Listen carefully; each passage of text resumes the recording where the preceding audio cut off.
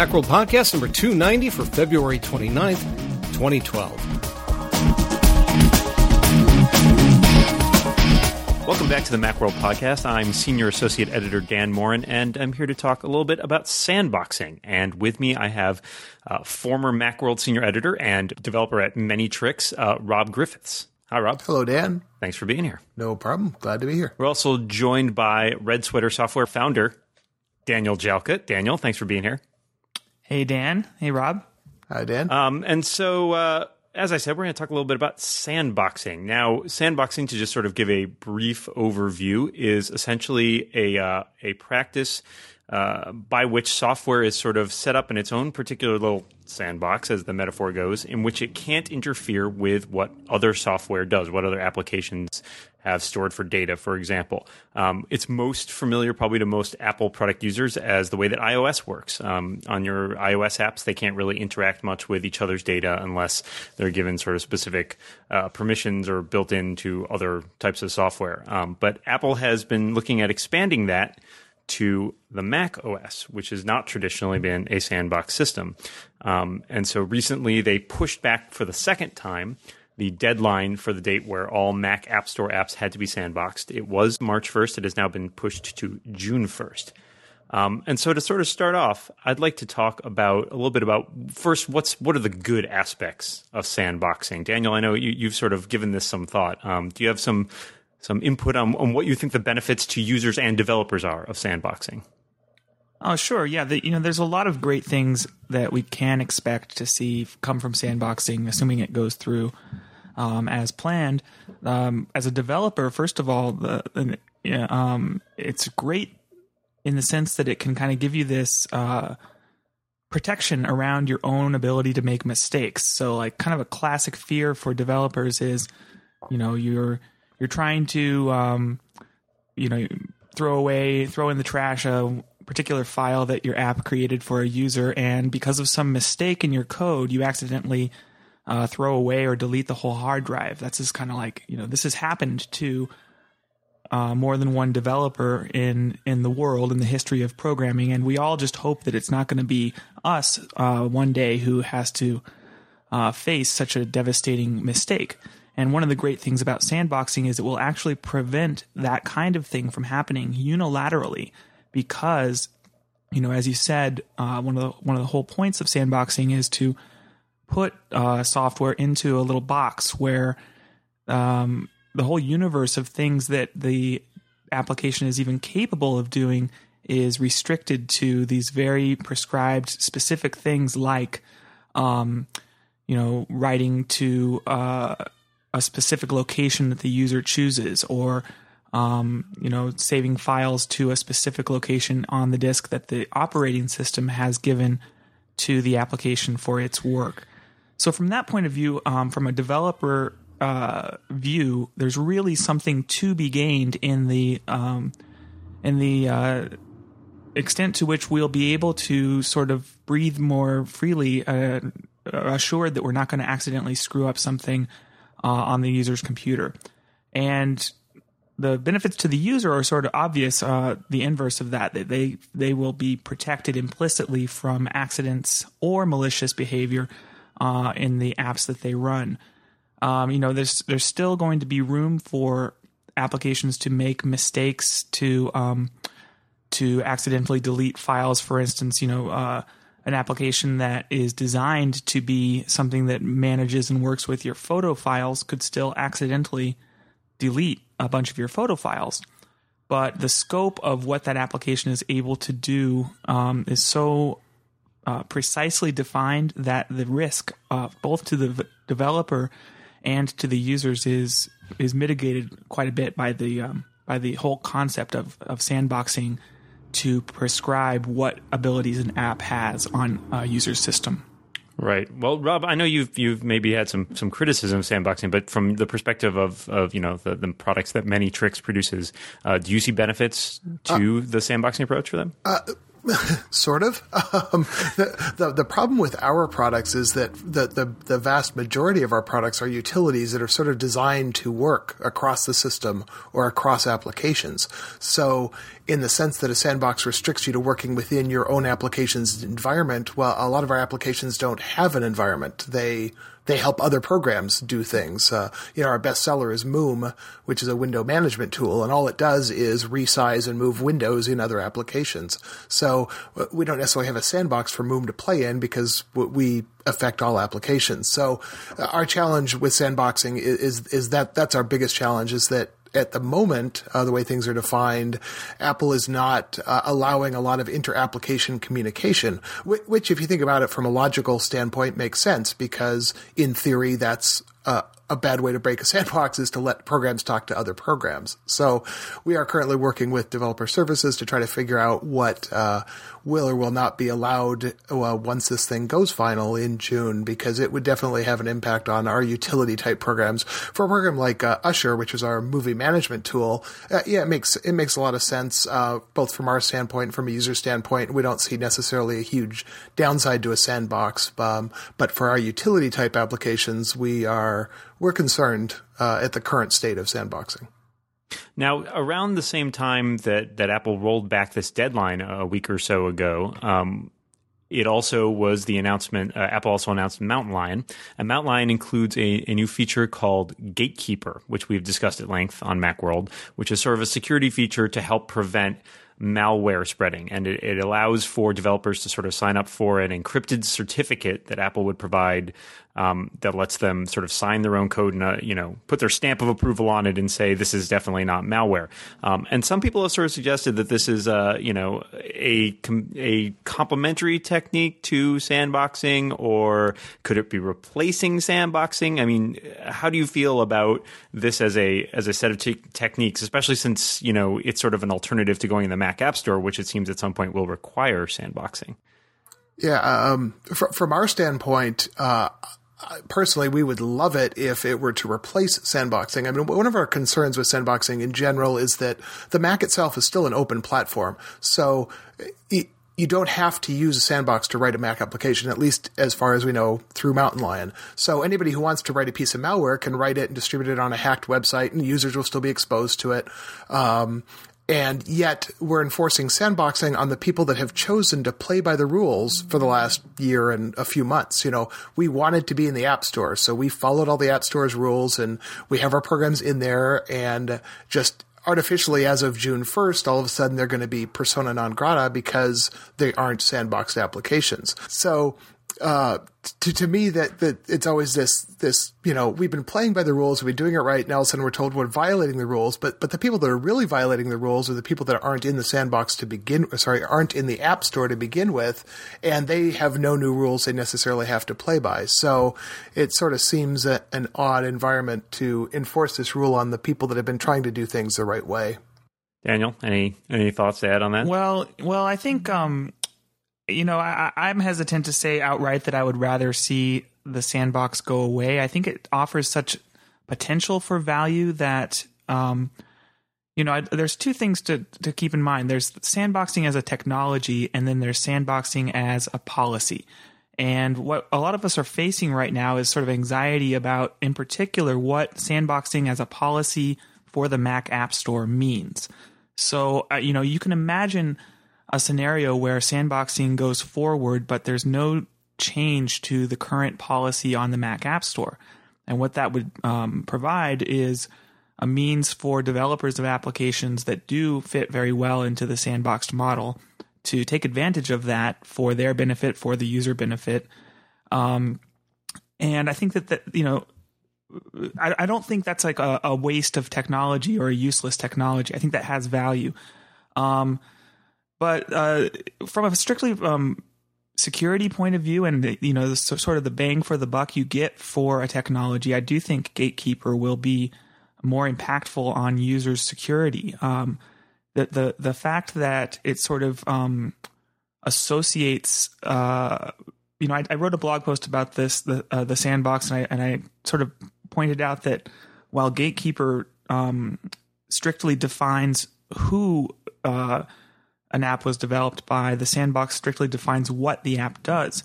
And really, for purposes of nefarious behavior, that is non-accidental destructive behavior of apps, I think it's pretty obvious that who developed your app is much more important to you than specifically what it's trying to do. Because,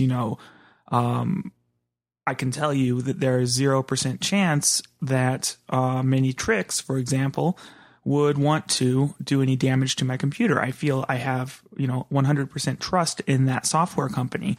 And I think that the gatekeeper, that's the gist of that, is the ability to give users a sort of a mechanism through which they can trust certain classes of software developer, i.e. ones that have developed, registered with Apple, gone to the trouble to be part of this community in a way that is more involved than just putting an application in an email attachment and sending it to you.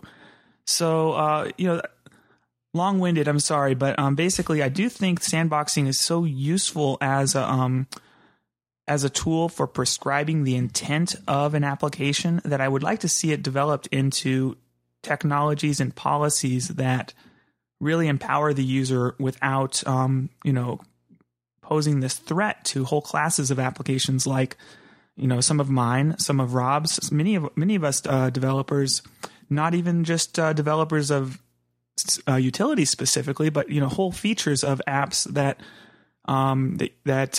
users are accustomed to using will be affected by this. And it seems like that is an unfortunate sort of byproduct of the current sandboxing strategy that we're seeing from Apple. Well, and it seems like to a certain extent, right, that this is part of, so, the way Apple's rolling this out is to say apps in the Mac App Store past a certain date will have to be sandboxed. Now, obviously, we saw with Mountain Lion's announcement that, Apple will provide an option for users to say, hey, I only want to allow software that's installed from the Mac App Store. It is still, as Rob said, letting users opt to, keep things as an open system, install things from anywhere. And so, I'm sort of curious in terms of this going forward, if ever, as Rob points out, this is sort of not exactly a penalty, but the onus of this responsibility is placed on Mac App Store developers. Does that sort of, presage a future where the Mac App Store is, as it is on iOS, the only way to get your software? Just speaking personally, I hope that's never true because even in today's environment, some of the coolest software out there does things that are in violation of the Mac App Store rules, and I'll just toss out the virtualization software. I think a lot of us that do a lot with our Macs have found virtualization software to be for me at least, it's a requirement now. I put it on every Mac I have. It helps test applications that we develop. It helps me test other applications without destroying my normal environment. But those programs are not App Store eligible. So if Apple locked down the platform and didn't provide a way for those programs to get in the App Store, they'd be gone. And the interesting thing about the sandbox rule is that as of June 1st, you have to be sandboxed, but you will not be kicked out if you're not sandboxed. So we will actually have two classes of applications in the App Store on June 1st. Some have been sandboxed and can be updated with major new features. Others will not have been sandboxed and can have bug fixes, but no major features. And I'm not sure if Apple's going to do anything to differentiate, this is a sandboxed app, this is a not sandboxed app to potential buyers. It's sort of an interesting, decision that they're going to allow our programs to stay there, which I am very thankful for. But on the other hand, it sends an interesting message to users that sandboxing is important, but you can still download these non-sandboxed applications. Yeah, I think the key, Apple's so good at this like slow, patient kind of trod into the future. And this is, obviously just the first step is, the first step was, last summer when they convinced a bunch of us that they were going to be turning this switch on in September or whatever. And so the first step was getting us to actually take this seriously and start the process of analyzing our apps for sandboxing, et cetera, et cetera. Now it feels like these sort of repeated deferrals have been sort of steps along the way to actually getting a substantial number of Mac App Store apps sandboxed by June. And after that point, I think it's just going to be sort of in Apple's, it's going to be up to them how they choose to strategize going forward, what this portion of the App Store being sandboxed means. I can see them continuing to sweeten sandboxing for developers in lots of subtle ways. It could go from as subtle as, let's say at WWDC this year, let's say maybe Apple Design Awards are only awarded to sandboxed apps. That would be something I wouldn't put past Apple, and they like to highlight apps that embrace their latest technologies and philosophies. On the far more extreme end, we could have a situation where, sure, by strict definition, our apps that are not sandboxed are allowed to stay in the Mac App Store. But what if there's a default view in the App Store app that includes all the sandboxed apps, and then there's a little link in the corner that says something like "install unsafe software"? Yeah, and it's would effectively be killing our apps in the App Store, but while as a technicality allowing them to remain. Yeah, I had that conversation with a friend, and basically we'll get a scarlet letter that basically says, do you want to install this risky, untested, unproven piece of code that may delete everything on your hard drive? Click yes to proceed. Or sure. in Apple's sense, not even providing a click yes, right? Right. You'll have to go and squirrel back to find it. Now, I'm curious, since this has, as Daniel, you alluded to, this has been delayed a couple times now, and I've heard certainly from plenty of developers that the system as it stands right now is, to their minds, incomplete in terms of what they can actually. There's stuff that even in a sandboxed app, they feel like they should be able to do that is just not available. And so, is this sort of like slow rollout process? Do you think this is sort of, as you're saying, Apple's attempt to get people sort of on board slowly by scaring them into saying, oh, we have this deadline? Or is it more of that it's sort of still in progress? It's not fully baked yet, and they will make continued edits to it as they go along? Well, my sense is that they acknowledge that it's evolving. They do acknowledge that by the fact that in 10.7.3, there are public enhancements to the sandbox that change what it means to, it literally changes what the limits are for a sandbox app from what sandbox apps in 10.7, 10.7.1, et cetera, could do. So the very fact that they are modifying as time goes on, at least with 10.7.3, what it means to be a sandboxed app makes me think, and makes me a little bit optimistic, actually. First of all, that they admit that they concede that, the sandbox wasn't born in 10.7 as a perfectly sculpted, complete technology, but also sort of makes me wonder if, quietly, secretly behind the scenes, Apple has been treating this whole 10.7 based sandboxing thing as kind of a elaborate public beta. I think some of us developers are hoping that ultimately, when the sandboxing is required in the App Store, that maybe we can do something like mark our apps as sandboxed, but only in, say, 10.8, I don't know, 10.9, whatever, sometime down the road, where we hope that the sandbox is mature enough to really accommodate all the things that users expect from their apps. Yeah, and I think that's really the key, Daniel, is that if it goes live with what we know today, I think a lot of users will be shocked by what they can't do. There are things that people take for granted with drag and drop. One of our apps renames batch files, and one of the ways we do that in the current rules we wouldn't be allowed to use, and it's something that people do naturally and logically every day with dragging and dropping of files from some random location on their hard drive. So I think I agree with you. Apple definitely has been experimenting, is probably not necessarily the right word, but they rolled out a base set, and then have it appears they've been sort of listening, although there are things that we keep asking for that are not necessarily being listened to yet, that we hope are coming, that will enable more. There's bad inter-application communication, but there's useful inter-application communication, and it's our hope that they find a way to enable the useful bits so that programs that do things with other programs will have a future in a sandboxed world.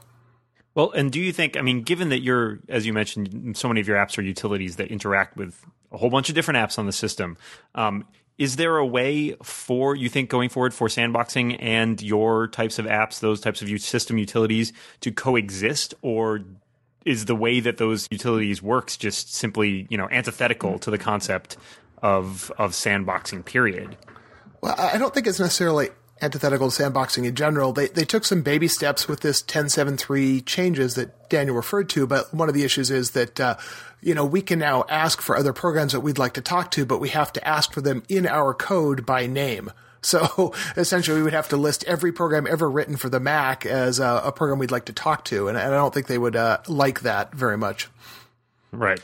Yeah, I like to argue with some of my developer friends about this, because as you know, Dan, I can do a pretty good job of taking a pro sandbox stance. No, you almost had me convinced. Yeah, I was all for it after you talked. Even though I think you have to be good at being pro sandbox to understand, what is bad about it. So I actually think that that theoretically every app on a system, maybe with some small exceptions, but every app could be sandboxed with the right entitlements. And entitlements is a term we haven't used, I don't think, yet, but that's the term Apple applies to these specific things that apps have to request permission to do.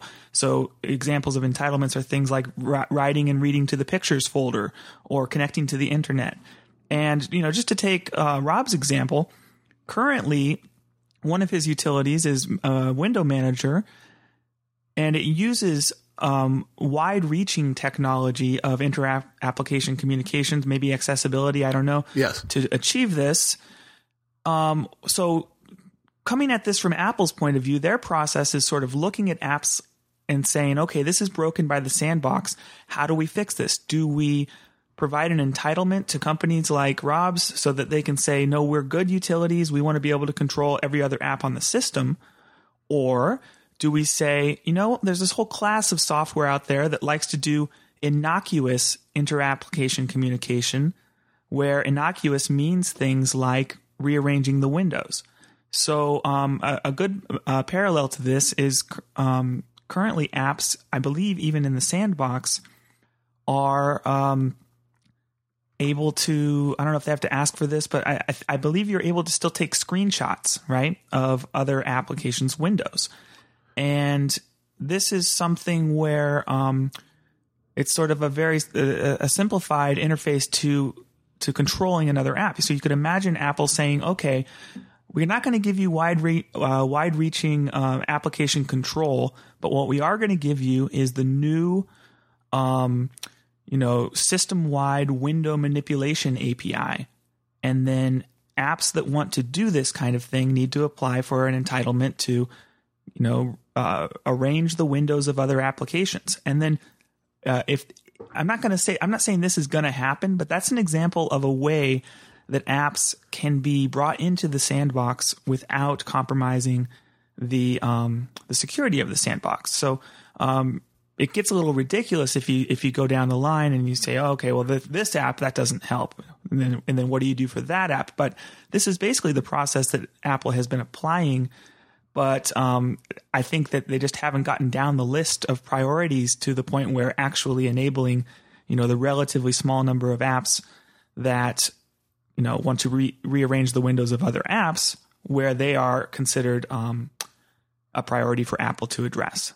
Now, it seems interesting to me to sort of compare this to the situation we have on iOS, which is to say, pretty much apps have been sandboxed on there since day one. And we've seen some developers come up with the solutions to a certain extent for allowing them to interoperate with other apps. I'm thinking particularly of something like Text Expander, which lets other apps sort of take advantage of its text expansion qualities. But that's sort of been a more of a reactive system into trying to figure out how to work around these things. Whereas now we're trying to, it's always a more difficult proposition when you're putatively taking things away, right, from the users. But I'm sort of intrigued. Do you think that this, there seems to be a lot of synergy these days and back and forth between iOS and OS X. Is further developments in OS X sandboxing, could that sort of backlash onto iOS? Could we see more, a more permissive system there if OS X sort of fleshes out this a bit? My personal perspective would be no. I think the device is, well, it's on the phone. To me anyway, personally, it's not as big of an issue because it pretty much is a unitasking device. And it'd be great to have better text expander integration or heck, even a nice shortcuts app from Apple that did all that. But lacking that isn't a deal killer. On the iPad, it's more noticeable because you have more screen real estate, more horsepower. And there are times it would be nice to be doing more than one thing. So, but I don't see them relaxing. Just strictly personal opinion, obviously no inside information. I don't see the iOS side opening up any more than it presently is. I can wish and hope, but I don't see it happening. I'm sort of curious to know, in terms of the way that sandboxing is working going forward, do you sort of see this changing in such a way that Apple will let system utilities and things like this sort of go through, or are they at a certain point going to lock it down and say, hey, this is it. This is the final product, and we're not going to allow anything different than what we've already specified? I think Daniel's got the right approach that they haven't quite drilled down far enough into the details. We'd love to see a more specific API that let us just deal with Windows or any of the other things we do on our other applications. We use accessibility today simply because it's the only thing out there that will let us do what we need to do. So, yeah, they seem, that the attitude with the first delay and the second delay, at least that we've seen, has been that they are listening. I mean, it wasn't, the first delay was more like, okay, we're delaying it. The second delay was sort of like, we're delaying it and we need to know what you're having issues with. So, we are now actually having active dialogue, which we didn't have in the past. So to me, that's a good sign that they do want to figure it out. I don't think they're out to, lose a bunch of developers of system utilities and other types of programs that don't fit their sandbox model. I think they want to try to figure out how to make the sandbox work for those programs without giving up the protections you get from being in the sandbox. Yeah, and to answer your question, Dan, about, is there going to be a point where they just say this is it? I think yes, there will be a point where some number of apps will basically have their functionality will not be covered. How many apps is that going to be remains to be seen. But right now we have a situation where frankly, a larger number of apps are negatively impacted than I feel comfortable with. Than I think customers would feel comfortable with. If you got a customer who bought an app from the App Store, and then 6 months from now, they see their friend who bought it directly from the developer's website getting updates, and they're not getting anything because the updates are no longer being accepted by Apple. There's going to be some amount of rage there that's going to be leveled against either Apple or more likely, unfortunately, towards the developer. So right now, I think what we're facing going forward is a situation where the sandbox is going to be real. It's going to be something that Apple is strongly encouraging developers to embrace, and some number of developers, by the nature of their apps, will simply not be able to embrace the sandbox. And what happens to those developers is again, it's a policy decision on Apple's part. Another sort of vague hope that I have is that although Apple's saying right now everybody has to be sandboxed by this date, I sort of have this vague hope that they'll have either reconsider, or maybe they've already made this decision and just aren't sharing it, but they need to have some kind of strategy for how do you deal with the apps that simply don't get sandboxed. And, letting them die on the vine is one approach, but they could, they could at least, concede at some point to having a special class of application that stays on the Mac App Store and is never expected to be sandboxed.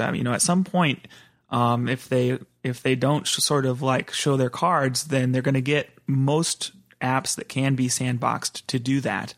And then from that point forward, they could say, all right, this is what we're really going to do with the all the software on the Mac App Store that customers paid us for, and are still expecting to get not just bug fix updates but serious feature updates. What are they going to do with that? And that's where all the anxiety really lies, and where all the challenge lies for Apple and developers, and how to move forward if they don't or aren't able to sandbox the apps. I want to pull back a little bit and like sort of look at the big picture of this, which is to say, you know, Apple has had at times a contentious relationship with you know, pundits, customers, what have you, over security. Now, you know, this has always seemed a little ironic to me because obviously you compare it to something like Windows and the security on the Mac seems very good, or at least the you know, number of outbreaks seems much lower. But do you think that this sort of this insistence on sandboxing and, you know, the introduction of Gatekeeper, the Mac App Store, is all this is all seems like part of a bigger play by Apple to, you know, sort of make a point about how they feel on security? I think so. I think it's I think Apple continues to be terrified by the idea of Microsoft Windows obliterating them. And so I actually think Apple still takes very seriously the competition with Windows. And if there's one thing that Windows is famous for, it's the terrible security of you know, the fact that it's famous for viruses and malware and anything that Apple can do to set itself apart, either by actually being more secure or by having the you know, projecting a appearance of greater security, then that's going to improve their you know, their competitive advantage over Windows. And so I see Apple striving and pushing at this so forcefully on one level because they want to get to a point where they can have an ad basically that says, you know, you remember that one that was like Mac and PC about the viruses? It was just kind of like, haha, I don't get viruses. But it was also sort of like those of us who know how viruses work knew that could change any day, right, if people decided to write more viruses for the Mac.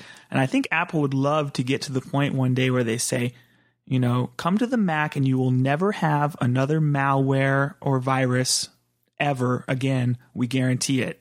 And if they can do that, that is a huge marketing campaign, and it does hit hits customers exactly where customers, you know, even very non-savvy customers know how annoying that stuff is. So I think if Apple, that's one of the outcomes I think Apple wants to see from sandboxing, is being able to say, for example, if you buy a Mac and you buy software through the Mac App Store, you will never have a malware or virus, and we guarantee that. And that's a huge thing to be able to do. Rob, anything to weigh in there? Or no, that's a pretty good summary. It obviously, if you can say that you can guarantee your platform is safe, it will help sell many machines. My unfounded personal fear is that they want the Mac to be a big, large iPad stuck to your desk that is completely locked down. And I just personally hope we never get there because of the amazing amount of software that's out there that would break any rules and will never be sandboxable in any sort of logical manner. So I love the openness of the Mac and that I can install what I want. So if they're willing to keep this nice line between the stuff in the App Store has been vetted and approved and is very safe. And, oh, by the way, we still have a huge other world of software out there from trusted developers who have their developer IDs, and you can therefore, have a level of confidence in their code too. But it doesn't have to play by the same rules. Then I think that's a good future. Well, I guess we'll have to see how it pans out, or we might have you guys back in another 3 months to see if this is actually going to happen on June 1st. But until then, I appreciate you joining me. Thanks, Rob. Thank you, Dan. And thanks, Daniel. Thanks for having me. And we'll see you next week.